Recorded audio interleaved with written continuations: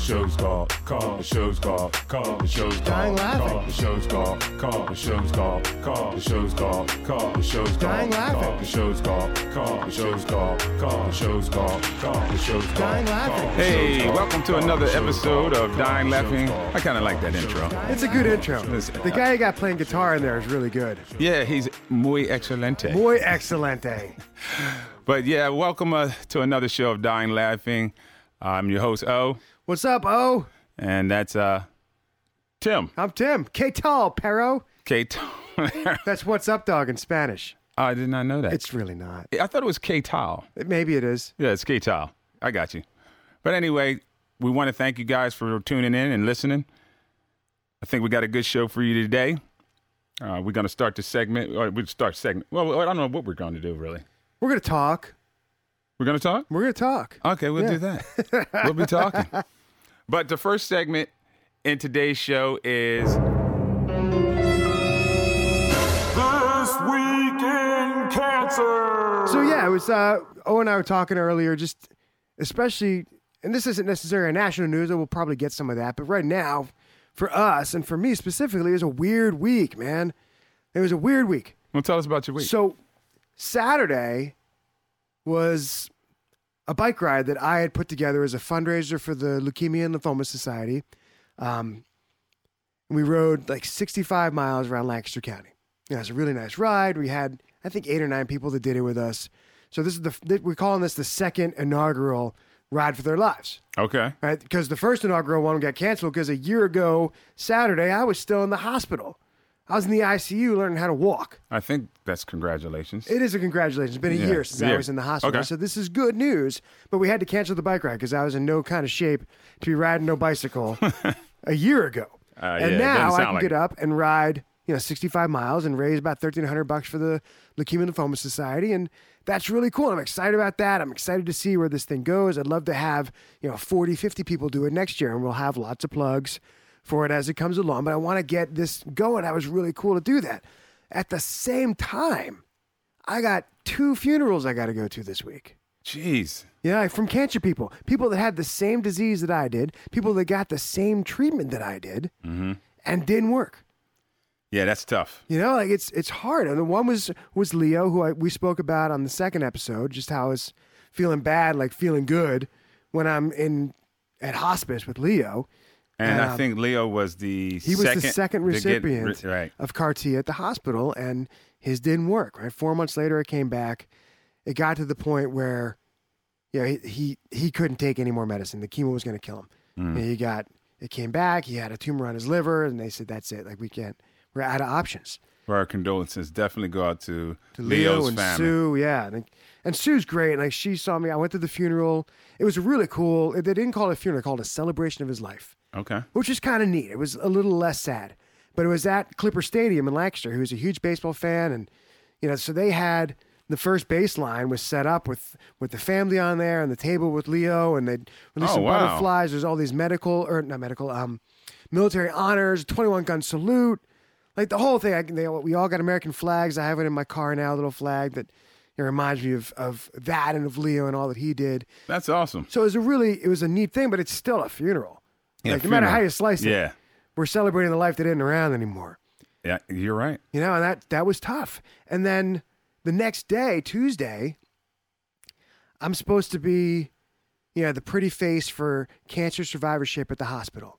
They're doing this tour. Well, they done already messed up. I know, right? Like you got to find a prettier. I'm the prettiest face that had cancer. You're the cancer. pretty face of it. Jeez. It's a low bar. There's a small sample size. I got you. I'm the prettiest guy that had cancer. Horror story. Yeah, right. Otherwise, I'm not even. I'm a solid 3, maybe a 4. I got you. But cancer survivors, I'm like a 6 or a 7. Okay. So I'm supposed to be the pretty face for cancer survivorship. They're doing this tour of all these, very deep pockets. People that they're hoping can help out, further the incredible work that Penn State Hershey is doing. Right. The lives that they're saving. And they did this video about me, and they're all very happy that I'm alive. I'm happy that I'm alive too. And I texted the wife of another patient that I met over there and said, "Hey, I'm coming to the hospital. Can I stop by and see you guys? Are you still there?" And the response was, "He passed away at 4:17 a.m. Jeez. Like, crap, man. Like, so I'm up here trying trying to be all happy and like, hey, this is great, knowing that, this guy just died and I got his funeral on Friday. Like, yeah, you're promoting basically happiness. Yeah, right. I'm here to be hope. Inside of the hospital. And here's a guy that got the same treatment, had the same diagnosis. Same diagnosis. He didn't get as far in the treatment as I did. He had the pheresis. He had the cells taken out, and they didn't get enough. For some reason, there wasn't enough cells there, and he deteriorated so quickly after that. And just to educate you, when you're trying to get a stem cell transplant, what he was getting? He was getting CAR T, so he was having his T cells removed like I did. But it's the same principle. It's the same idea, yeah. You need 2 million cells? I don't remember what the exact number is, but it was a couple million. Yeah. I believe it's pretty much the same amount as a stem cell. You need 2 million cells for them to even do the process. But go ahead. Just wanted to put that fun fact out. So otherwise you just don't have enough. And so in the interim, like his kidney failed him. He's on dialysis. He's got tubes in his lungs. I went to see him last week. I was there for my doctor's appointment, and I made sure I got up there to see him, and really thinking, I'll see him again on Tuesday, and see you next Tuesday, and I couldn't. Like, that was it. And it was just, and then another buddy of mine who I've known for like 20 years, like he was a huge help when I first moved to town. I was a youth minister, and he was one of the adult, I don't want to say supervisors, but like a consultant. Like, he was an older guy in the church, was there to help out, to help me get this thing up and running as well as I could. Faithful guy, like goes to mass every Sunday, raised 6 kids of his own, worked his whole life, just retired. I know, right? That's almost as many as I have. I was going to say, he's working, he's chasing you. No wonder he's your friend. Yeah, well, yeah, right. So, yeah, he just retired a handful of months ago. Like, worked his whole life, supporting his family, raising his kids, just retired, finds out he's got, he went to the doctor because he had a stomach ache, and it's stage 4 upper GI cancer, and he's got a handful of months. To live. He's going to take chemo just to extend it a little bit. And that's it, man. So it's just this mixed bag of emotions. It was a tough week, man. Yeah, it sounds like it. I mean,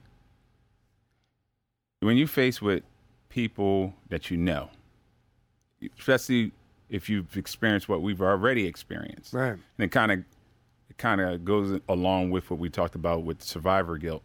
Yeah, for sure. I felt a lot of that this week. Exactly. And Sue, I want to catch up, but Sue, at her husband's funeral, I gave her a hug, saying, I'm so sorry. She said, don't you feel guilty. Yeah. Don't you feel guilty. Yeah. You've got something to do, so don't feel guilty about being here. Do it for Leo. Yeah, and Sue is one of the, she's one of the cancer survivors in our support group. Different Sue. This is Sue. Different Sue. Sue, Leo's wife. Oh, Leo's wife. Yeah. Okay, so Leo's wife at Leo's funeral is telling me, don't feel guilty that you're alive. And as we spoke about it before, it's a real emotion. So it's just very difficult to process when you get to this point. Right. We always try to present this humorous spin on cancer, but there is a reality side to it that is statistically it's not good. Yeah, it's not all balloons popping, bells and whistles, and yeehaws. Yeah, not all of us are survivors, and the more that we get involved in this, the more we're going to see that. Yeah, this is the other side, and we would like to try to acknowledge that aspect of it as well. Absolutely. To kind of honor those that have fought the good fight. Yeah, for sure. So to Leo and the rest of your buddies, I hope the one gentleman who they gave 3 months to live. Yeah. Hopefully, a miracle happens, and and he can, beat it or live longer. Who knows? Who knows, man? But it has you. It definitely has you thinking. Like, back to what I've always said. Why me? And that's why we're doing this. Right. This is the exact. Why me? This is the answer to that question for us. Why me? So we could do this. Right. The obligation, as you spoke upon, the obligation that we have to try to give back in some shape, form, or fashion. Yeah. My week in cancer. I hope it didn't interrupt your. No, I've had enough of my week in cancer. Please move on. I don't know if mine is as morbid and somewhat a little bit. I don't want to use the word depressing. Is it challenging? I want to say challenging because it is. I mean, to be real, it can be depressing. Yeah, I would say that it can be depressing. But we're trying to use positive words. You had a challenging week. Yeah, I did. As far as me, this week in cancer for me, I was off my medication for a while, for almost a little over a month. Why? Why did you do that? Well, I was off the medication. We talked about this, man. I wasn't trying to commit suicide. That's good. I was off the medication I was directed to be off the medication by my oncologist because I needed some dental work. You do have some horse teeth. I'm glad you fixed it. I was going to say, you got new glasses, but I was so distracted by the bright smile. Yeah, I lost it. These big old teeth of mine gnaw through. Fill up the whole front of your face. Yeah, gnaw through food and everything. But yeah, I had to get a couple of teeth out that were being naughty. They just needed to come on out of there being bad. And I mentioned to him, hey, listen, I done had enough. You got to put me to sleep. Can I get put to sleep? Absolutely. Not like an old dog put to sleep. No. This wasn't the end. This was just this was a temporary nap. Get knocked out for the dental procedure. Yeah, it was a temporary nap. Gotcha. Yeah. So I needed some wisdom teeth pulled out, which you don't need them anyway, but they were bothering me. And I didn't realize that everything's surrounded around your cancer. Like, I thought I'd just go in there and say, hey, man, pull these damn teeth out. Right. But they were like, oh, no, you check that box, that cancer the box. cancer box, yeah, man. So I had to go get to the oncologist to get permission. I need permission for everything. But it was a learning experience. But I was off the medication for like a month. And one of the things I realized is I'm one of those guys, I'm a little hard-headed. I kind of got to see it. All these stats and statistics and all kinds of things of that nature. I get it. But I've lived my life kind of hands-on. Yeah. So they've been telling me my treatment is probably more my issue now than the cancer since they have it under control. Okay. So what does that mean? Well, essentially it means since my cancer, I have multiple myeloma. Since it can't be cured, I will have to take chemo for the rest of my life. Okay. So I take chemo in a pill format that's more of a slow grind, instead of getting the aggressive kind and, stopping and seeing if it stays at bay and then give you the aggressive kind. The aggressive kind, as you well know, takes so much out of you. Yeah. So the doctors and studies have shown that maybe it's better to just kind of slow kill you. Give you the light dosage. Kill you a little bit slower than you can live. Yeah. So give you light dosage. So moving forward, what happened is, after being off of it for a month, I really felt like myself, man. Oh, yeah? Like, I really felt back to normal, if there was any sense of normality in my life. I really felt normal. I had energy. My bowel movements were cool. Yeah. Yay for poop. Yay for poop. And all those great things. My son, Justice, he poops like once every 2 weeks. Oh, that's not good. And he comes out, Dad, I made a clogger. Come on. I get there with the plunger and fix it. But like every 2 weeks, and we know he's got to go because he's getting crankier and crankier and crankier. Like, oh, that's insane. He's not a big dude. I don't know where he keeps all this stuff. But I don't know what I would do if I didn't poop for a month. Man, I would be cranky too. Yeah. But, that's kind of some of the things that were going on. It was more, but I just felt really good. Felt off medicine. Well, I just felt normal. Yeah. But it also told me how much the medicine was affecting me. Remember, I explained to you, I'm a hands-on person. Right. So now it's no longer the doctors giving me data. I have my own data because I can feel it. Problem is, I finished the dental work and I started taking my medication again yesterday. Okay. And it was a tough night before. The night before I had to take it, because the reality is I started thinking to myself, man, I don't really want to take this medicine. Like, tough pill to swallow, so to speak. Exactly. But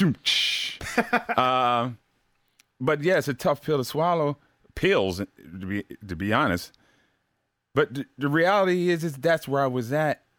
I know I got to take them. Right. And I'm sitting there warm with, I could trust God and maybe he could fix it. And maybe.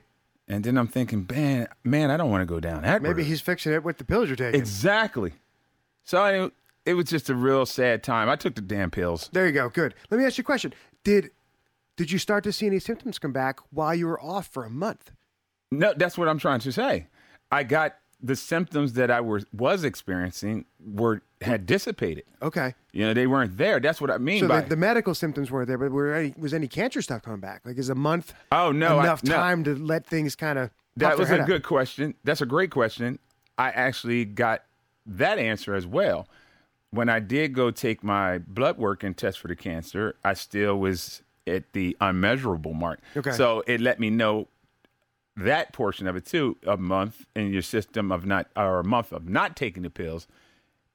One or two things is going on. The medicine is still holding keep, right? Or it also says that the cancer has become a little bit less aggressive. Mm-hmm. Or, it's holding its pattern as like a plane flying around. Just in a whole it's flying around the airport it wants to land on. But yeah, I struggle with it, and it sounds humorous, but it really, really bothered me. But I knew I had to take the medicine. I took it, and today is my second day taking it. Yeah. And because I know it's coming. Mm-hmm. Now that I felt better after not taking the chemo, I know it's coming. And that's this, I ain't gonna say scary part, that's the unfortunate part. Right. It's kind of a bummer. It's the bummer. Like the chemo's gonna still wipe you out. It's right, still gonna get the fatigue. Gonna come. It won't be able to poop correctly. Yeah. Not bad as your son. No, maybe he can give you some pointers. Yeah, well, I don't want to hold that. I don't want to hold that nasty, toxic substance in me for 2 weeks. No. But yeah, I dealt with that, and then the other aspect of it is the reality. Everybody's situation is different when they have cancer. Mm-hmm. When it comes, and you're in different positions. Some people are married, some people aren't. Some people have jobs, don't have, whatever the case may be. In my particular case, what happened this week was I've come to the realization that as much as the fantasy in my head is, hey, I'm going to take on this new life and do all these wonderful things and see places and travel, and well, there's a slight little problem to that. Yeah. It's called old dead guys on green money. You need some of that. Yeah, old dead presidents on green money. Specifically dead presidents. Yeah, you need that no matter what because bill collectors, they could care less about your cancer. You get the quick, oh, I'm so sorry to hear that. Yeah. So when did you say you can make a payment? Right. They don't care. So I'm at a stage like that in my own personal struggle this week of having to probably figure out how to return to some form of employment. Yeah. Yeah, same here. Sick be damned. Cancer be damned. And it's tough, man. It's tough because you don't want to lose sight of the enlightenment that you had from going through this traumatic experience.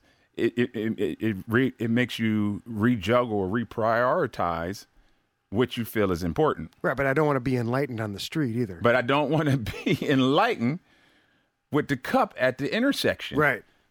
Talking about the sign saying, hey, I have cancer and scoliosis, and I could use any help, and no, I can't work. Right. I can stand here and beg, though. I can stand here and beg, and this is a struggle. Yeah. But, but that's the reality of it. So you got to make some grown folk decisions, and it's tough, man. That is, once again, a challenge, but could be depressing. Yeah. I understand how people can get to a stage of being depressed and offset, For sure, man. It's tough to get back into your life. Yeah, to get everything kind of moving forward again. And we're in the same boat. Like it's time to get back to work. It's been a year.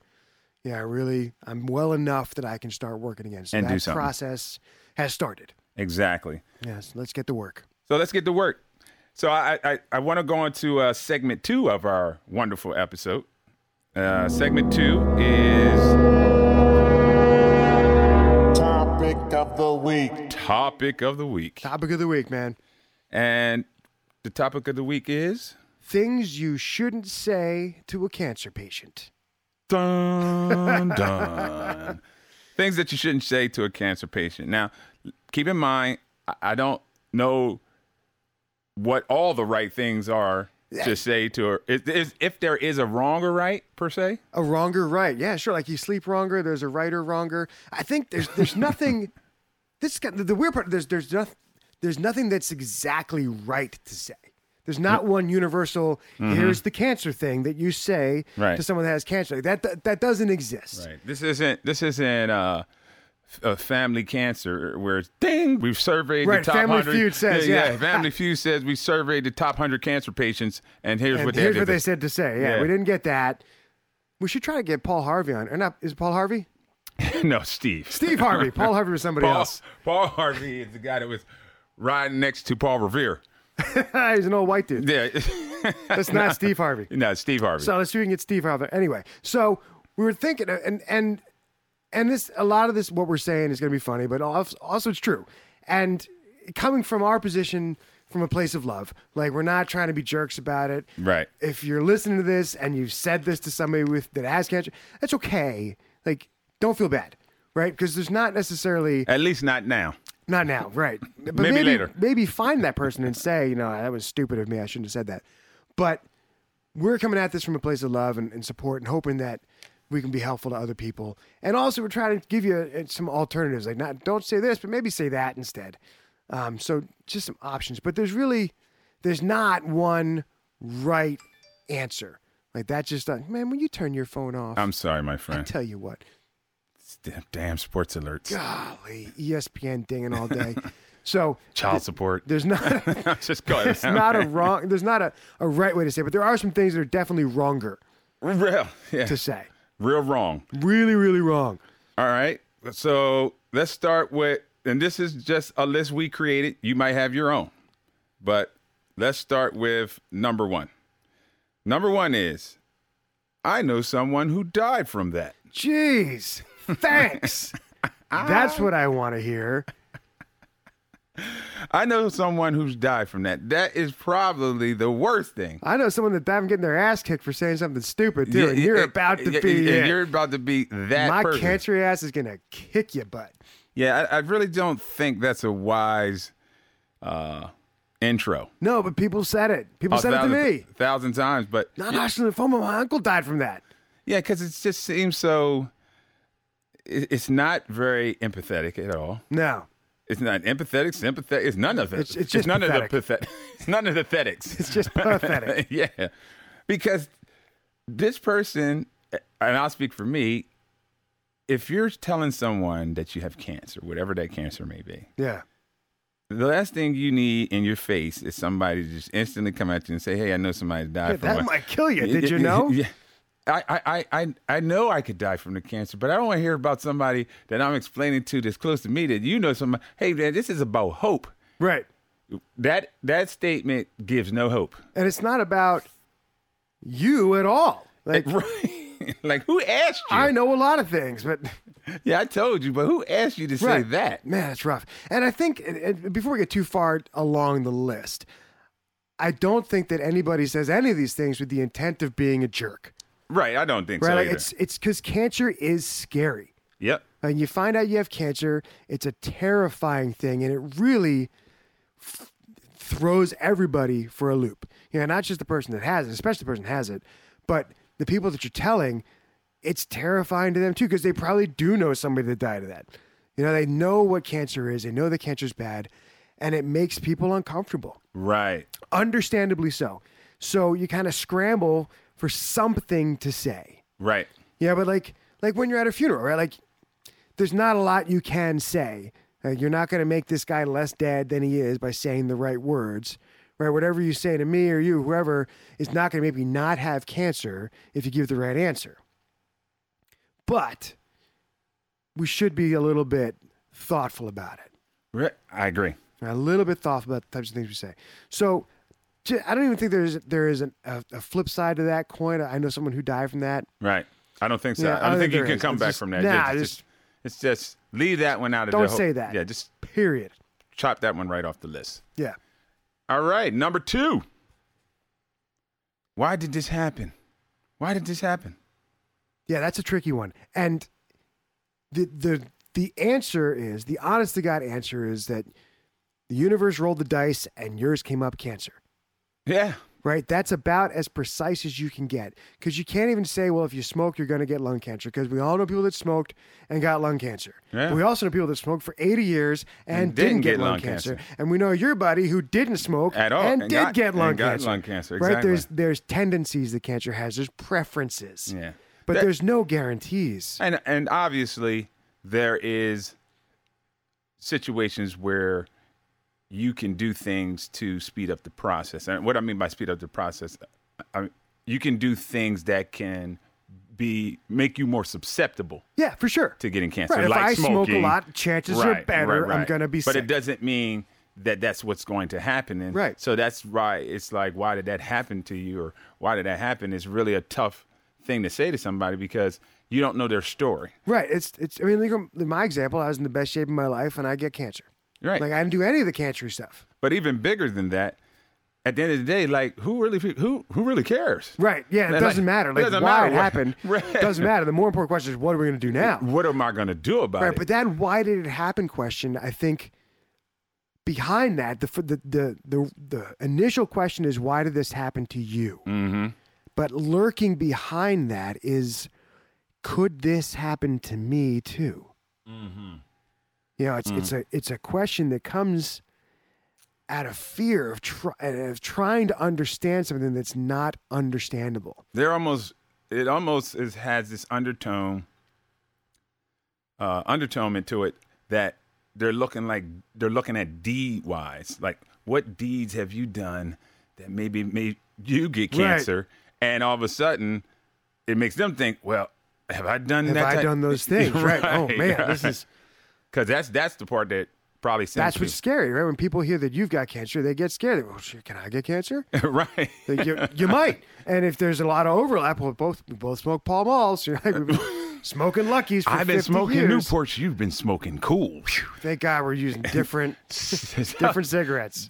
Thank God I'm smoking a different brand. Yeah, right. Your cigarettes are bad for you. It's Newport cancer, not That's Cool. Different. Cool, so we don't get cancer. But that question, why did this happen? There isn't an answer to it. Right. There isn't an answer. There's not, and there'll never be a clear-cut answer.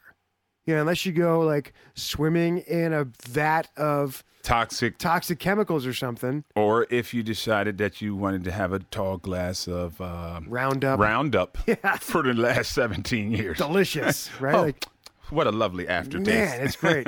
So there's not an answer to that. There is no, why did this happen? It's not, and don't throw like the conspiracy theories at that either, or, it's all just big drugs that are trying to, keep you sick so that they can sell the chemotherapy. Like, yeah. There's no conspiracy theory that's why they're about doing it. Big government isn't trying to keep us sick by making us have cancer. This mad scientist sitting in the room going, I know what I'm going to do.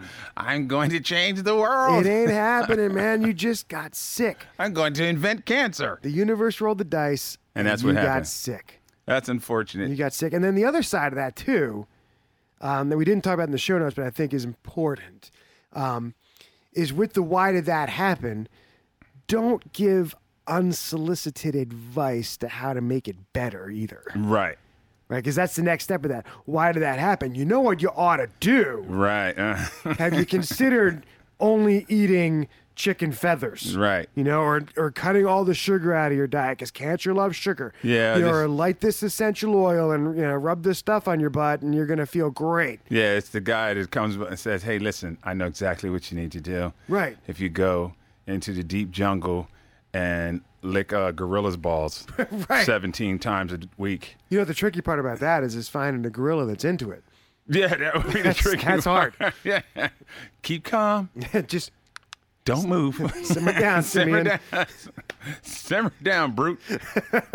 What was Grape Ape? That was an old gorilla. Grape Ape? Yeah, don't worry. I'm older than you. Okay, yeah. Yeah, that was a cartoon, Grape Ape. I don't even know what they call. What was a gorilla in the new Planet of the Apes? His name? Caesar. Caesar, yeah. He seems like he's not going to be the kind of gorilla that'd be into that. Yeah, I don't think he would be into any kind of licking. Nope, I don't think so. This is going to get a weird rating if we keep this All up. right, cool. But yeah, don't give us unsolicited advice. Don't give us this conspiracy theory that there's this, this secret lemon juice mixture that that all the drug companies are keeping secret and the government's keeping secret because they make so much money on this. Like, right, that's not the way it goes. It's probably not true, and it's definitely not helpful. Agreed. So, number 3. Well, that's a good one. Everything happens for a reason. Man, I get chills just saying it. That one. I have cancer. Well, everything happens for a reason. Everything happens for a reason. What kind of damn... That's like saying sucks to be you. Right. Right? Well, sucks to be you. What kind of answer, what kind of rebuttal is that after I've just told you I have cancer? Well, what reason are those? Right. Tell me what the reasons are so that I can stop doing those things. I will stop doing those immediately. No more of those things. Or try to figure out how I can recall or take them back. Is there a way I can make amends? Those reasons? Can I undo them? Yeah, sometimes the reason is you're stupid and you make bad decisions. Yeah. But you still don't want to hear that. You still don't want to hear it, right? But if everything happens for a reason, man, like that's another it's another way of looking at why did this happen. Mm-hmm. Right? That's the why did this happen is trying to find some type of logic, find some type of understandable nugget that you can wrap your head around for something that really isn't understandable. Mm-hmm. But it's a grasping at it. That everything happens for a reason, right? Isn't even doing that. It's just lazy. That's a lazy response. It is. It's a lazy response. Like, well, everything happens for a reason. That means I'm just throwing my hands up. I'm not even going to explore what might be going on. Yeah, people hit the lottery for no reason. But right. I mean, is there? No one says everything happens for a reason when that happens. Yeah, right? It's just you're lucky, dude. Man, that's your reason, right? Yeah. The reason is that stuff lined up. You picked the right numbers. The cards aligned, and unfortunately, you got the cancer situation. But that's a terrible thing to say especially when I don't know at what point in the journey of cancer that a person might swallow that better. Yeah. But certainly not at the beginning. Not in the beginning. No, Yeah, because you start thinking, well, there's a reason that I got this. I must be some kind of jerk that this is the result. Yeah, this is the reason. That's a very emotional, destroying statement. It doesn't help. That's why I said leave that one out of your whole And even voting. looking now, like I'm starting to see, and I don't even want to say like things happen for a reason because now we're doing this and there's all these opportunities that have opened up. Right. Like there's things that I've had an opportunity to do that I would not have had an opportunity to do had I not been sick. Right. However, that does not mean that this is the best of all possible situations or that, that I would have rather not been sick and not been on a podcast. Like, yeah, well, that's the point. Yeah, it's motivating. Yeah. You get motivated. Well, hopefully you do. You get motivated to do certain things, maybe things you've never done before because cancer and the whole situation changes your perspective. For sure, yeah. But like you said, I certainly would like to get to the same happy place without having cancer. Yeah, really. And so if we did the podcast just on a whim, what would be the everything's for a reason? Oh, we just decided to do this podcast? What would we talk about? But we wouldn't even be talking about anything. What would we be talking about? I never would have met you. We'd be man. Yeah, I wouldn't even know who you are. That'd be a weird podcast. That'd be a weird podcast. Let's talk about hip hop and James Taylor. and just talk about stuff we just absolutely don't know. Nothing. We don't know each other. Nope. That'd be a good show, though. That'd be a weird show, man. Two weird guys meeting each other. So what else? What could we say, or what could someone say instead of, why did this happen, or everything happens for a reason? I think the best answer or the best response would be something like, "I'm sorry that this is happening to you." Yep. I think my sister sent me a card like that one time. Said, "Let me punch in the face the next person that says everything happens for a reason." Right. And you open up and says, "I'm sorry you're going through this." Yeah, I think that's. I don't think you could say it any better. Right, because that acknowledges that this is shitty and it's happening. Mm-hmm. Right, so we're acknowledging this bad thing is happening. Yep. We're acknowledging that we don't really know why it's going on or what the cause was, be it a universal flip off or you made some stupid decisions. We don't know what it is. Right. But we are acknowledging that it's bad no matter how you slice it, and I'm sorry that you're going through it. I couldn't agree with you more. I really couldn't. Yeah. That's a good one. Number 4. And this one I got a lot. You're so strong. You'll be fine. Yeah, I'll be fine. You're so strong. You'll be fine. And really? Nah, How do you know? Because that's how I went into it. right? When I got my first diagnosis, I mean, I was terrified, but I was in very good shape. I had been for a long time. I had a big store of health to draw on, right?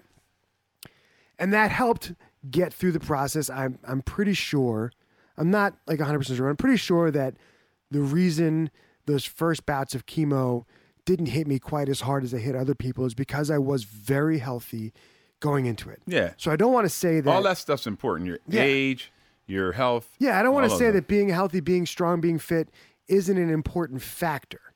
However, if I was going to be fine based on my health and based on the condition that I was in, why did I get this in the first place? Right. Right? I don't know that I'm going to be fine. Statistically, I'm not going to be fine. That's right? what the like statistics if you look at say. the big numbers, statistically, I got about a 50% chance of fine. Right. If you look at cancer overall, like it's probably about 50% of people are fine.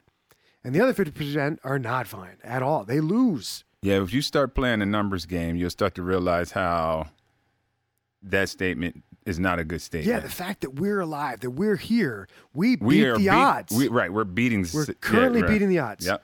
Right? But like to tell me that because I'm so strong, I'm going to be okay. Just to say anything because you're going to be fine. Right. Is based on what? What is it you're basing that on? Yeah, where are you getting this data from? Right? Like, yeah, how do you know that I'm going to be fine? Are you doing a visual? Is this optic? You just did a visual check? Right, just checked me out and looked at it like, oh, you look good. Yeah, you'll be fine. You're a physician. You'll be okay. Yeah, you're some kind of magic doctor with a Star Trek thing that scans me. That's what I was going to say. You got X-ray vision. You just did like a little quick scan and said, you're good. You're good. Wouldn't worry about it. I have clear vision of the future. Yeah, don't worry about that fine. stage 4 pancreas cancer. Right, but like that whole thing, that idea that because you're healthy in the first place is what's going to get you through. Mm-hmm. It won't. It'll help. I'd rather be healthy than not healthy. Yeah, I would have rather got into this, in the shape I was in rather than like morbidly obese or something like that. Like, yeah, sure, it helps. And that's stuff they talk about when you go see the doctors is those are all factors that they discuss with you. Right. Your age, all these things. Yeah, and that's right. Like my age, the shape I was in, all that stuff, they factored that into that first percentage of how I'm going to do. Like, yeah. Like, here's the range. There's range. Yeah, I'm in here. You're in this range, age bracket wise, health wise. Yeah, they had a bunch of different criteria. Right. I think there's 7 different things, like 7 different warning signs or things that were bad. Right. And I had 1. And that's exactly what happened in my particular case, because if I didn't get my own cells, which I did, if I had to go get a donor, there's all these criteria that they have to meet. Similar to any kind of transplant, we're probably more familiar with organs. Right. But the blood is, I would say the blood is actually a lot more tricky because if you think about the blood, it flows to everywhere. Right, and it's not just matching blood type. It's not right. It's not just matching blood There's type. Was there 8 or 12 different proteins that have to line up? It's 10 out of 10 they're trying to get, and 8 out of 10 is, that's probably good. Won't kill you. Yeah, but probably won't. But it's a good number. But if you get when you do a kidney transplant, right, and you reject that kidney, right. You can pop that one out and put another one. It's not exactly plug and play. Yeah, absolutely. But you have an actual physical thing. I can remove this one and try another one and put this one back in. Yeah. If you do a bone marrow transplant, you've just transplanted your immune system. Right. Now, you can't just pop that out. And the thing is, you don't get that one back. Right. That's the big key. You don't get that one back. Now you're searching. Yeah. Now, and to get the match is tough, man. Like I had when I was looking for, since I was one route we were looking down as a bone marrow transplant.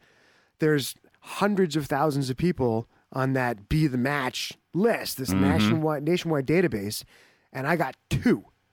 Right. And my doc, Dr. Amen, was ecstatic that we found 2 people out of hundreds of thousands that were a perfect match for me. And while we're speaking on that, and then we'll move on to the next thing you shouldn't say. I just want to put a little caveat out there about African American in the world today. Is that something that you're familiar with? Just a tad. Okay.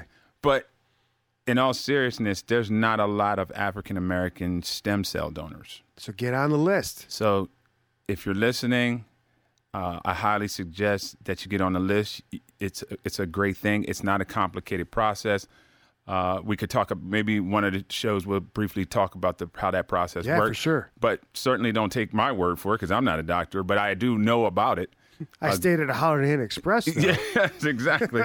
But get online, look into it. But this is specifically me reaching out to the African American community because that was something I was told. Thank God I didn't need a donor cell. Right. So your sample size of who you could draw from was significantly smaller. It's significantly smaller. And then when you start branching into a different ethnicity, everything's about numbers. You start increasing the odds of not being successful. Right. As you go further and further away from the original part. Right. So anyway. Yeah. No, that's cool. So yeah, get on. I think it's be the match is what you want to search for. Be the match. Okay. So instead of you'll be fine, what can we say instead of you'll be fine? I think you said it clearly is that I'm sorry to hear that you're going. Sorry you're going through this. And maybe that's the kind of the overall. Yeah. I'm sorry you're going through this. I don't think you can do any better than that. But you could actually, you could ask intelligent questions. Something like, wow, tell me about that. Exactly. What is the prognosis? Like, I would rather answer that question than. Well, what did they have to say about the? What do they have to say about your chances? Like, tell me about your disease. Like, what is that? When I got sick, I didn't know a thing about my lymphatic system. Yeah. I don't even think I knew I had a lymphatic system. I don't even know what lymphatic is. Yeah, all I knew is that my uncle had lymphoma and he died from it. Right. So that's what I told myself. Crap, Uncle George died from that. I'm next. Right, here it goes. So that's all I knew. But yeah, ask us a question about the disease. Don't just cover up and close your eyes and say you're going to be fine and just hope that, the magical unicorn is going to make everything better. Exactly. I'm with you. What we got? Number 4. 5, isn't it? Oh. This is 5. Man, I'm sorry. Chemo brain. Number 5. You look good, bald. Which I do. I do look good bald. Well, you're not bald now. I am not because I didn't. But you were like it. I did probably have a little man crush. Oh man! And that nice white bald head, big old bald head coming at you. So that one cuts to a lot of things that is going through the patient's head, right? Because when you first get cancer, you probably don't look sick. 9 times out of 10, correct. Most of the time, You don't look sick. But if you had a nice full head of hair, and then all of a sudden, you don't. And pretty much everywhere. Eyebrows. Yeah. Now, everybody doesn't lose their eyebrows. I'm squeaky clean. I didn't have eyebrows. Eyebrows. Nothing. Nothing. No hair. I had a Brazilian. Yeah. There's nothing going on. You had a Brazilian body. Brazilian, baby. So, but I identified a lot with my hair. That was part of who I was. Complex. You spent a lot of time thinking about, how do I look? How does this haircut make me look? Not to be super vain about it, but you had the Samson complex. I didn't have a Samson complex. My hair is very short. Okay. Samson got his hair short. Yeah, the Napoleon weak. Samson complex. I don't think that's a thing, but it's part of who you are. Like when you look at yourself in the mirror, you see your hair. Yeah, your hair. Right, and when it's all of a sudden gone, even if you got a nice noggin, which I still don't think I did, it's very disconcerting. It ties into your image of everything else. And even though I talked to a woman today or this week at that fundraiser thing, it's like I may have looked good bald, but I didn't look like myself. Yeah, that's a good point. I didn't look like myself. When and I looked in the mirror, I didn't see me. I'm going to be quite honest with you. Everybody, I hate to say it, everybody can't rock a bald head. No, not everybody can. When you got hair in your head, you really don't understand the dimensions of your head. Right, it covers up a lot of wrinkles and dimples and ridges and stuff, ridges and craters But anyway, I'm not trying to. Yeah. But this whole topic right here, you can expand upon it. It's not just about being bald, but it's more so everything kind of from a physical standpoint. Yeah, it's a very, very visible aspect. Yeah. Like, I put weight on. The optics of it. Right. I put weight on when I was getting chemo. And I did not. But people do that. Like that's not that unusual for people to put weight on. It happens. So, but when you're all of a sudden bald, like, oh my gosh, but it ties into everything else. And I remember after I got the first round, I kept pulling out my hair and saying, oh, it's still there. Sweet. It's still there. Awesome. It's still there. And everything said like, you're going to keep your hair for about 10 days and then it's going to start to fall out. Right. And I kept pulling on it and I kept staying. And I was talking on it with my mom. And I said, actually, I don't even think my hair's going to pull out. I keep pulling out. Ah, crap. Yeah. And I had a handful of hair. It's like, that's it. It's all coming out. So I started pulling out and like people got home like, oh my gosh, what happened to your head? So me and Lydia shaved my head. I said, I'm not going to sit here and let it fall out and look like that. Right. I'm going to get ahead of this. I'm going to shave it now. That's kind of exactly how my situation went. I don't know if I could say that, but there were certain areas where hair was falling out that I really faster than others, like your back. No. Armpits. No. Just a little bit more in the private region, and just clumps. Yeah. Ooh. Just hey, and so then my hair on top of my head started going, and I just told Carrie to cut it off. Just take it off. Just cut it off. Get rid of it. And she was excited. Now, she was excited to cut my hair off. Was she really? Yeah. That's kind of weird. She was too excited. She had a bald guy thing. Maybe. But she was rocking and rolling. There it is. Clippers, and they were on before I could even get situated. The sentence wasn't even out. Yeah. Did your hair come back different? It didn't. It came back the same. Like, actually, I remember my friends telling me, my barber, he's a friend too, when I came back with hair, because they see me bald. Yeah. And then maybe months later, I came back to get a haircut. Right. And they were like, yo, they was like, you got hair. They said, listen, honestly, we thought you was done. They really had made bets like, oh, he's done. He's never getting his hair back. Yeah. And I had they was like, get thing all the way back. Do you have a big old, like, 80s afro going on? No. It wasn't that. Because I want to see you with a big old, like, Jackson 5 looking afro. I don't know if I can achieve that. That at this stage now with the chemo, it might take another 17 years to do that. By the time you get it, it'll be cool again. Yeah, exactly. But, I mean, it does grow, pretty rapidly. But to your point. Does the chemo pill you're taking, does that make you keep falling out? Because you have hair clearly now. No. And so that is the difference between getting aggressive chemo, which is what we both had. Right, because the chemo, what it does is it kills every fast dividing cell in your body. Correct. It attacks any cell. Let's start with that. It doesn't know the difference. Yeah, it doesn't know the difference. It does go after the fast dividing ones primarily. Firstly. Did I say firstly? That's not a word. Firstly. So, and cancer is one of those. Cancer is a fast dividing cell. Right. But so is hair. Yep. Hair is definitely one of the cells in your mouth. Right, the cell that that's why they talk about sores and all that stuff. Right. Yeah. So ultimately, for me, it was a person said, and I was trying to expand on the bald thing and how it's, an optics thing. Somebody came to me and said, "Oh my God, you lost so much weight," and I was like, "Come on, you don't want to hear that." Right. I just had chemo for starters. Right. I know it, but you try to tell yourself you're good.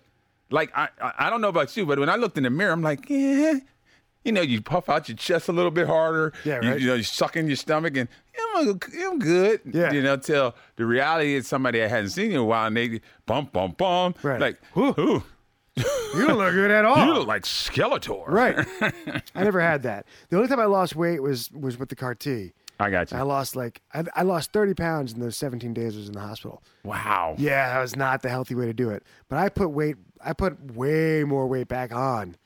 So I struggled with that too, because it was frustrating. Like being in the business I was in, I owned a gym. Like that was a big part of my identity. It was the shape that I was in. Right. Yeah, and this just got stripped. I got you, stripped away, man, and everything was gone. Everything was gone. But there was something else I wanted to say about this whole thing too. Losing your hair. So mine came back a couple times. Because you did it. You had because I had a bunch of chemo, right? So like after the first 6 rounds, it started to grow back. By May, I had a pretty good full head of hair again, but it was gray.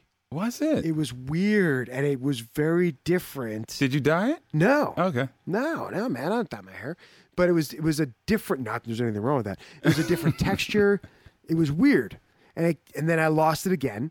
and I grew it back out after the CAR-T, Uh-huh. and now I've got different cowlicks. Ah. The barber keeps telling me, man, did you always have these ridiculous cowlicks? And no, I didn't. I'll tell you a fun story, and then we'll get to the last one. All right. So when this whole stem cell transplant situation came, the option came to the table, and they told us, about donors and stuff, and the possibility. Carrie's my girlfriend. Okay. So she was saying, "Oh man, what if you get the stem cells from a blonde person, like blonde, not blind, but blonde? Blonde, yeah. Man, what if your hair grew black blonde? That'd be like, yo, what? You got this Dennis Rodman. That'd be weird. You got this Dennis Rodman. Get this Farrah Fawcett hair growing up on top of your head. Or don't come back as coarse. It comes back fine and it's land. Yeah. So we had a good laugh about that, but. Look like a pimp from the 80s. Yeah, exactly. Some weird ass. You got to walk around with a cane with a big crystal on top of it. Yeah, broke cancer pimp. But got a purple velour suit.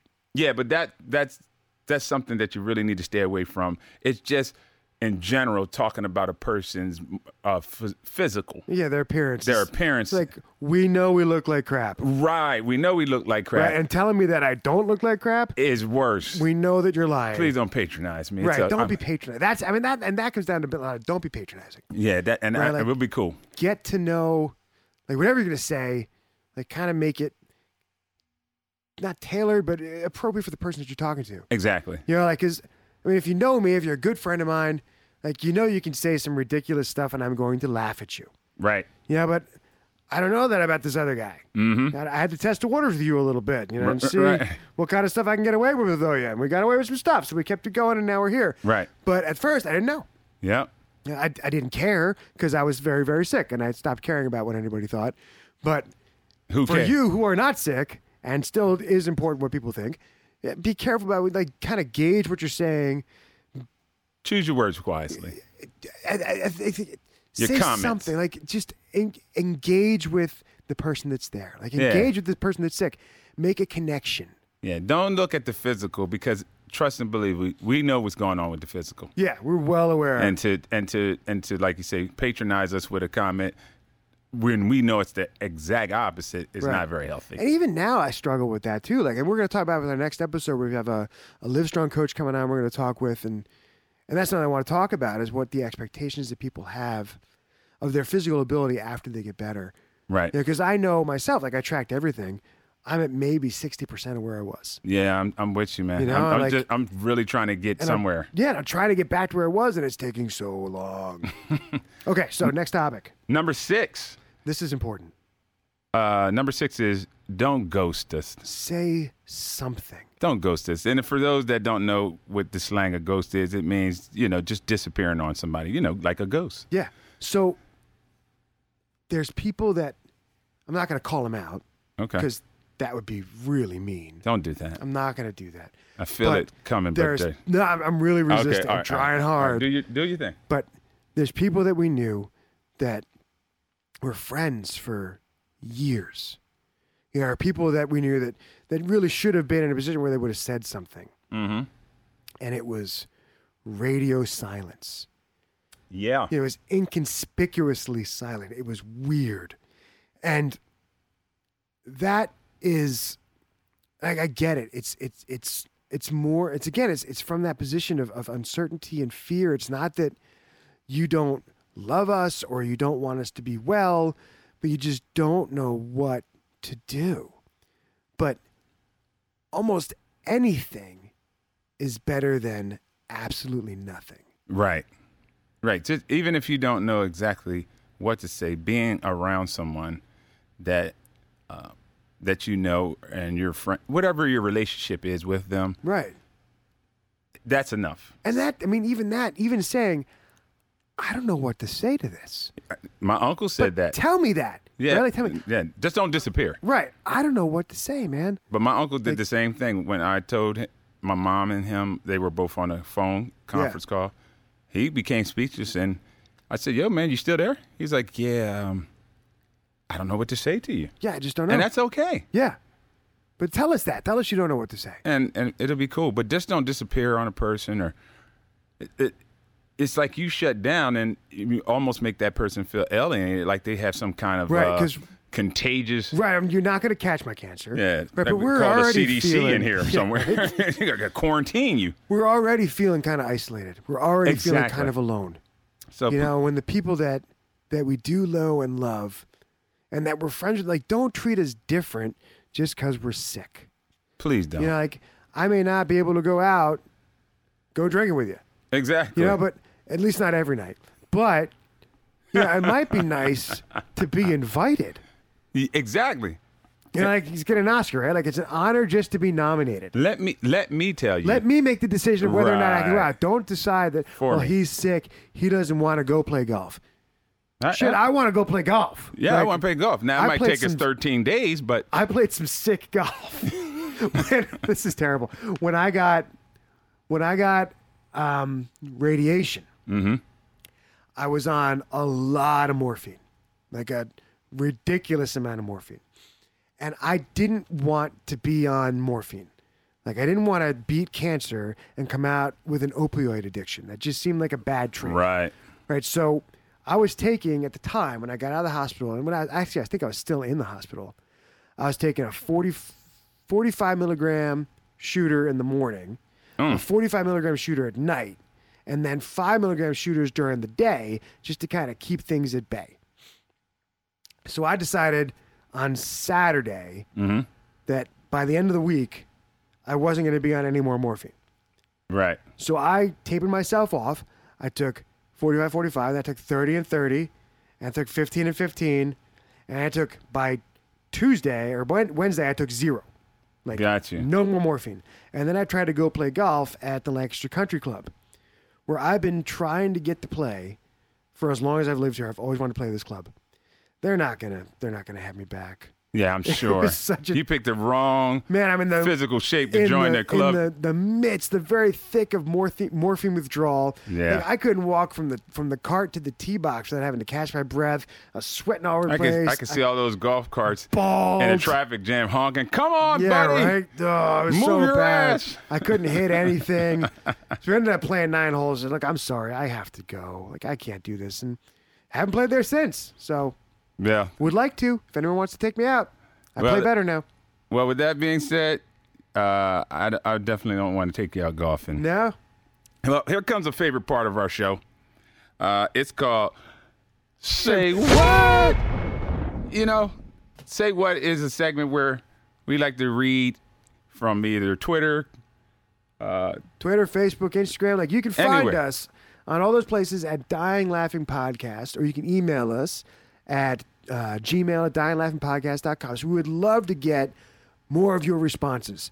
What are some of the things that you heard when you were sick that you felt like, oh my gosh, this is what ridiculous. Are you talking about? And it could be funny. It could be just like, what in the hell? Right, like way out of left say field. What? Yeah. So give us that stuff. Let us know. So stuff like this, we were just searching around. We found a couple. So this one really jumped out at, so you wanted to share this with you. Yeah, this is from Tom5656, whatever that means. What website are we on here? Cancer. I don't really want to say. Okay. I'm not giving out free plugs. Hustler. What? What are you looking at, man? Penthouse special. This is a weird. But anyway, Tom5656 was recently diagnosed with colon cancer. And up until a week, he kept the news from his family and so forth. But this particular day, he decided to share with his friend. And he simply said to his friend said to him, hey, man, how are you? Everything okay? And he said, I have cancer. I can't. Well, he said he had cancer, which cannot yet be operated on. So he's awaiting chemo. His particular cancer looks like it can't be cured. I guess I'm not sure if that's what he's trying to indicate. But to make a long story shorter, too late. Tom 5656 tells his friend, hey, man, I have cancer and I can't be operated on, so I have to wait for chemo. His friend's response was, why do I always get the bad news? His friend, he's telling his friend that he has cancer and it can't be operated on, so he's got to wait to do chemo. And Buddy's being victim that he gets the bad news. He's the victim. The guy's like, look, I'm not real happy about this either, man. Like, yeah, like who does that? Like, why do I always get the bad news? What part of this is bad news to you? Right? Yeah. like you don't have to get chemo. Right. He then goes on and says he laughed at him and informed him exactly that he was delighted by the news. He wasn't delighted by the news either, and in some warped way. His sense of humor, he still found it funny. We should find this guy. Yeah, we should find that guy. If Tom5656 is around, reach out to us. Yeah, reach out to us. But those are example of what we're talking about. So send us your stories, send us your questions. We want to be able to respond in a way. We don't have a call-in session yet. I know we talked about that in the first episode, but we have not got a phone line set up. Yeah, phone lines are expensive. Contact us this way. Find us on the socials, send us an email, let us know what you're thinking, and we will get back to you in that way. What he said. Yeah. So, like we always like to do, we like to say we are out of here. We are out of here. And thanks for listening. Thanks for talking. Thanks for being. Aw, man. See ya. See ya, man. Thank you so much for listening to the Dying Laughing podcast. We'd love to hear your feedback, comments, questions, recipes, insults. It really doesn't matter. Tim, tell them where they can reach us. Right now, we are on the phone with Miss Cleo trying to figure out what our future is, so don't try to call. But you can find us on all the Instagrams and the Twitters and the Facebooks at Dying Laughing Podcast, or you can email us at dyinglaughingpodcast@gmail.com.